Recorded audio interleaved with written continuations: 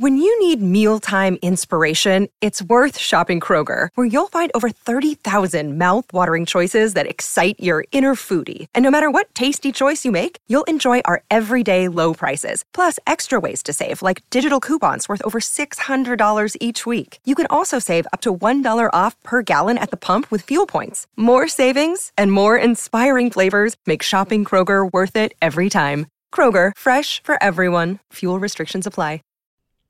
This is One Heat Minute. Drop of a hat, these guys will rock and roll. What's your name? Wayne Grove. Look like gangbangers, working the local 7-Eleven to you. Robbery, homicides, take me. Give me all you got! Listen. Give me all you got! I do what I do best. I take scores. You do what you do best, trying to stop guys like me.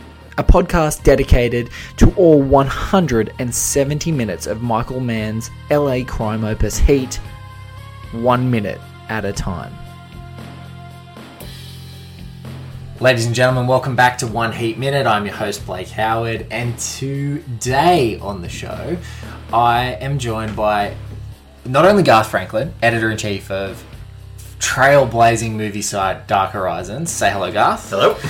But it is the first time we've got multiple guests on the show. I am also joined by one of my dear friends, but a freaking awesome film critic and reviewer by the name of Luke Buckmaster. You would know his work from Crikey, the Daily Review, way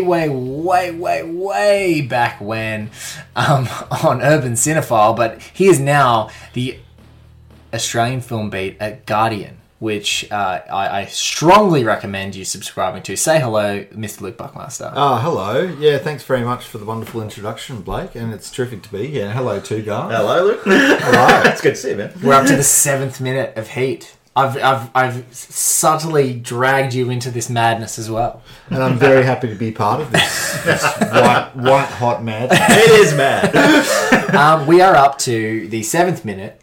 We are staring right now at a still of Natalie Portman's infuriated face at her mother, Justine, played by Diane Venora, and we're going to kick this off. You guys are going to listen to the 7th minute of Heat, and I'm going to bring back, we're going to talk to Garth, who we've talked to in dissecting this scene up to now, and then get Luke to really break down the introduction of who I call probably one of the most iconic and cool and nastiest movie villains that is around. Waingro, played by Kevin Gage. Here we go. He's already a half an hour late. You gonna show or that son of a bitch gonna stand her up like last time? I'll make coffee. I'm out of time, baby.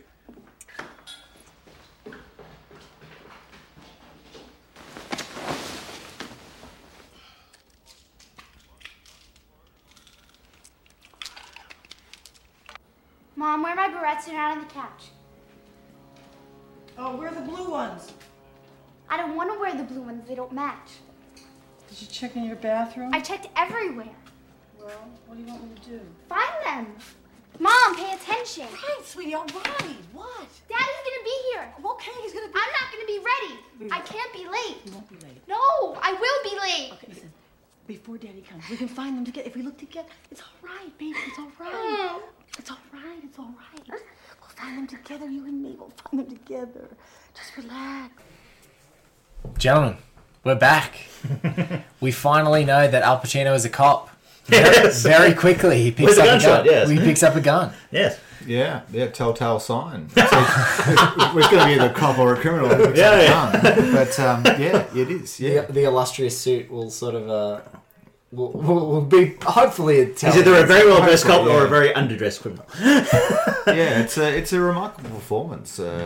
How far do we go? Do we talk about the performance broadly, Blake, or do we just specify this actual minute? Well, we can go into this minute first, and then if you feel like we need to blow out into other parts of this performance, we can absolutely do that. But I think in this second, we've noticed already from Natalie Portman's performance that she's got a strained relationship with her mother. But the interesting thing here is once she sort of heads downstairs at the very beginning of this last moment, we see Pacino's character go, is this son of a bitch going to show up, or is he going to stand her up like last time? And it's just a really interesting... In that moment, he's still so focused on Natalie Portman's character. He's so focused on her.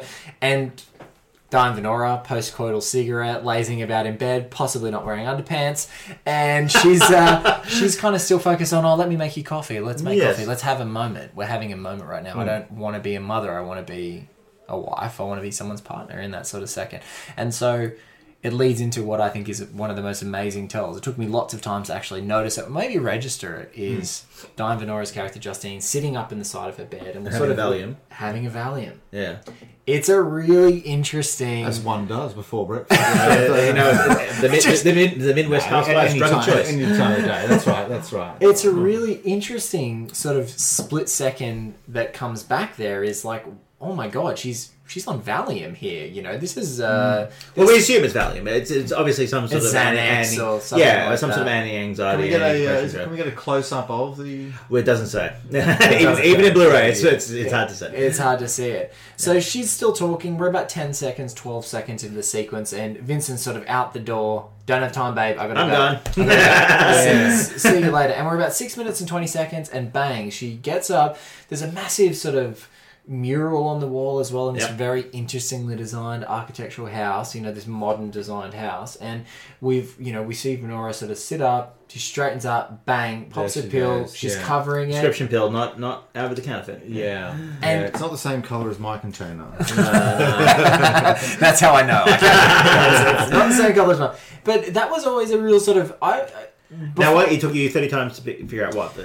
No, it wasn't about... I just think maybe... I remember, and this is probably a really interesting point, which I haven't actually covered in the podcast so far, is like the first time I watched this film was not in 1995. Obviously, it came out in December 1995 in LA. So in Australia, definitely didn't come out in the 1995 days. Probably would have been about 6 months later before it came to Australian theaters. Probably early 96. Early 96. Yeah. And I remember seeing it in 1997 on VHS for the first time. And so I guess when I was younger, I would have been about 14, 15 years old. Like I was watching this movie, looking at it through the lens of a really young person. So I had, I was probably Natalie Portman's. I think I'm around Natalie Portman's age. So I'm looking at it through that lens. So I wasn't looking at it with someone with a discerning. I'm looking for very adult behaviours or having any nuance in an adult relationship. So I started growing and loving it from sort of like a... I don't know, there was like this effortless cool about it, and I loved that the good guy and the bad guy weren't classic white hat, black hats. I loved that they were kind of pros, and that's, I think, probably what drew me in.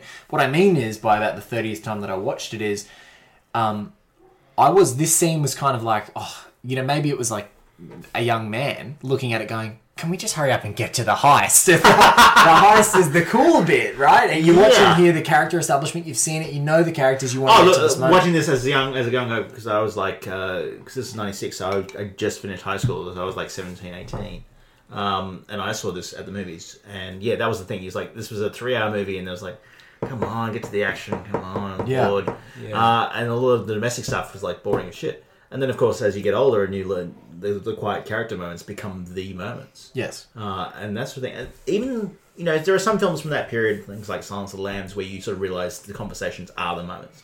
And that kind of thing. With Heat, I never registered that until a lot later, sort of down the track. Yeah. And so that's what I think when I watched the Diane Venora performance in this moment, it's such that medicated thing about it is just so amazing. The disaffection. Yes. Sort of like, she wakes up, she's absolutely... Pulls on a shawl, like whatever. Pulls on a shawl, reading the paper, completely... Then she's already clearly... There's a bit of a disinterest with her daughters, like, it's almost like, I'm above looking for barrettes. I'm done with it. She could look for them herself, blah, blah, blah. There's also this in the first sign here of the daughter's basically neurotic. Yes. Is that, I can't be late. The way she says that sort of line, it's like, something's not right with this girl. It's a first indication of a couple of things. That's exactly right. Something's maybe not quite right, but we're so early on, we can't quite judge that yet. And, when you see mum take a pill, I mean, when you see anyone reach for a capsule or something and take it, it's a very powerful, efficient image and message, because it only can go for 3 or 4 seconds, but the shorthand is that their life is not right. Yes, and they want to escape something. They want to escape something, and possibly they want to even get away from their loved ones. Yes. Get away from the very people you're surrounded by. And the funny thing is that right now, exactly, I think that's really powerful what you said there, Luke, is that moment, Vincent goes downstairs and she medicates to be a mother. Yeah. And I think that that's what's really sort of powerful about this. Is she medicates to be a mother. Vincent's gone. Like, Vincent's like, don't have time, babe. See ya. I'm out the door. He's already in the car. He's not left. picking up on the stuff she's signaling. Yeah. But the thing is, he doesn't pick up on the fact that she's dunking pills No. and she's unhappy. No. And we're coming from a point where they've just basically had the sex scene with the two of them, and she seemed completely relaxed and completely sort of content. And then all of a sudden, the moment he leaves, she's taking a pill. Yes. The And moment as I said, we don't know what the pill is. It could be the obvious thing with any sort of person with that sort of stuff. This is a daily thing, is either anti-anxiety or anti-depression. Yeah. So something is she's either too high strung or too downbeat. Yeah. And she doesn't seem downbeat, so it's probably Valium is the most likely sort of thing. Yeah.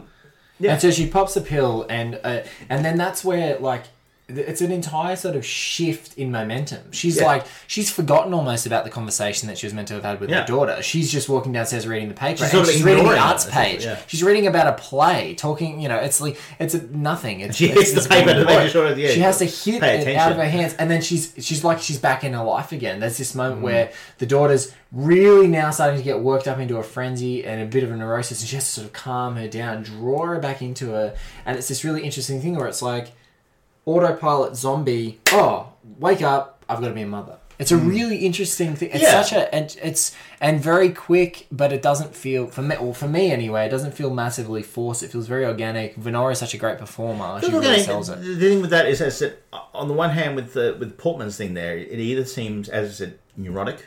There's some sort of, obviously something wrong.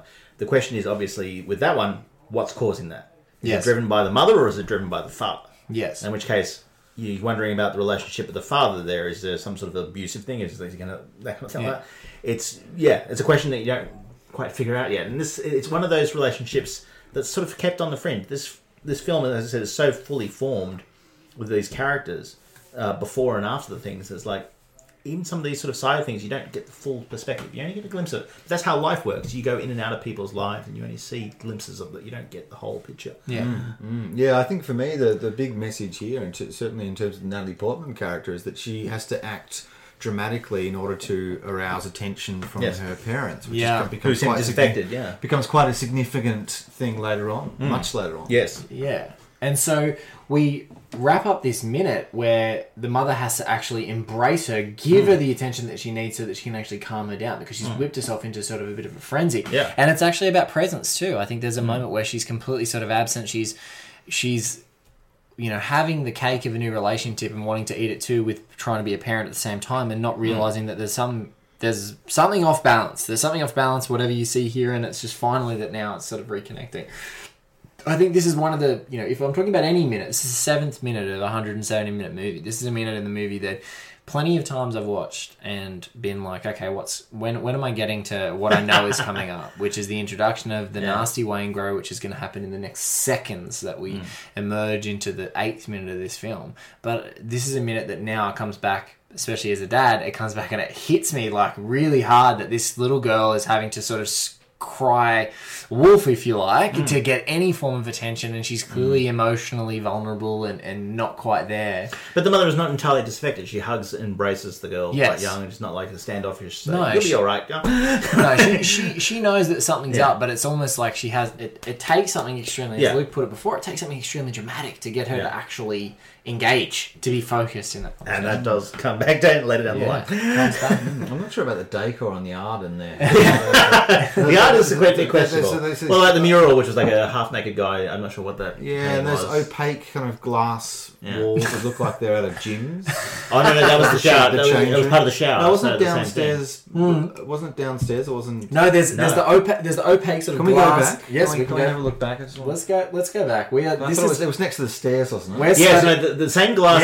Yes, the same glass that's used in the shower is used in the stairs. Oh, okay. So either the shower is above the stairwell, which is weird as fuck. So first, there's what seems to be like a topless, half-naked man is the wall. Very large painting too. Very large. Very large, and he's got very nice nipples. Hairy chest. Wall-sized. Wall-sized. Or not wall-sized nipples. But... No. Well, that'd be like... Yeah, so there you go. There's the glass. That's downstairs. That's not near the shower. Yeah, so it's this weird gym glass. That glass is the same as the one in the shower. Okay. Yeah, so there's the weird gym glass we've got there, and then there's got the metallic stair rail, wooden steps. Yep. And again, more sort of There's a lot of sort of modern art around that house. modern art. Yes, they're very modern art taste, don't they? Yeah. It almost looks like Al Pacino on the wall. Yeah, or a disaffected. Well, sort of Al Pacino, early era Al Pacino. Actually, stop. It's very cruising Al Pacino. 6 minutes, 32 seconds. Yeah. Have a look at her profile. Yes. 6 minutes, 31 seconds. Have a look at her She's not even profile looking at her daughter. She doesn't care about the it. profile so they of have the the same painting. eye. Okay, yeah. Something I've never noticed before. Look at the echoes on either side of the Yeah, screen. yeah. This disaffected person who's walking out with a paper that's about to cover their face. Yeah. It's just really interesting. I'm not paying attention to you looking art and actually performance at the same time. Yeah. Now, hold on. You say it looks like Al Pacino, but that painting... It's like a Javier Bardem. If this was this modern day. It's like Javier, perhaps, but it's this really weird art, and then lots of colourful Coloured stuff glass, on the a shelf. lot of the place. Yeah. Yeah, I don't care if they Even in the 90s, that was like weird. That was not. I don't care for those yellow glasses. Yeah, and the red jug. Yes, the red jug's kind of 6 offensive. minutes 39. Yeah, 6 minutes 39. The red jug, it's a bit odd. It's very odd. Yeah, we've got some fish in there as well. It's a really odd kitchen. It's a little Very odd blue kitchen. water. That aquarium. It almost looks like it's dying. Yeah, see there, it looks dyed blue. There's poor fish. I hope that's lighting and not dye. No, I think it's the coloured glass. I've got lots of coloured glass here. So we're approaching the 8th minute of Heat. This is already such richness in these characters. This is a little throwaway moment, if you like, in the entire film, but increasingly as I revisit it, not throwaway at all. Garth Franklin, Luke Buckmaster, thank you so much for joining me. Thank you. And Luke, would you come back? I'm sorry, I did not bury the lead.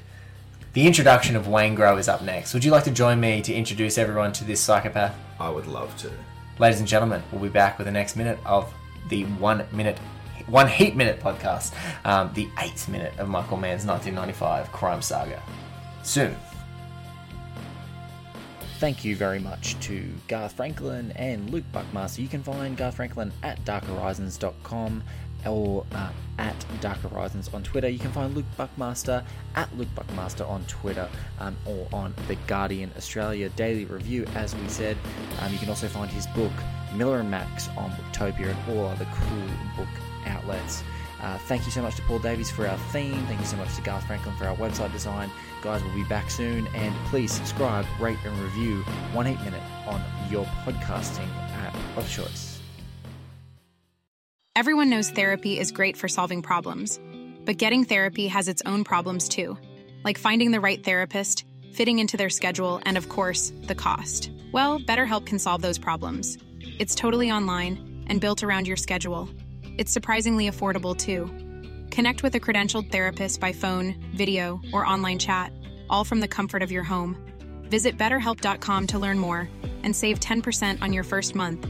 That's BetterHelp, H-E-L-P.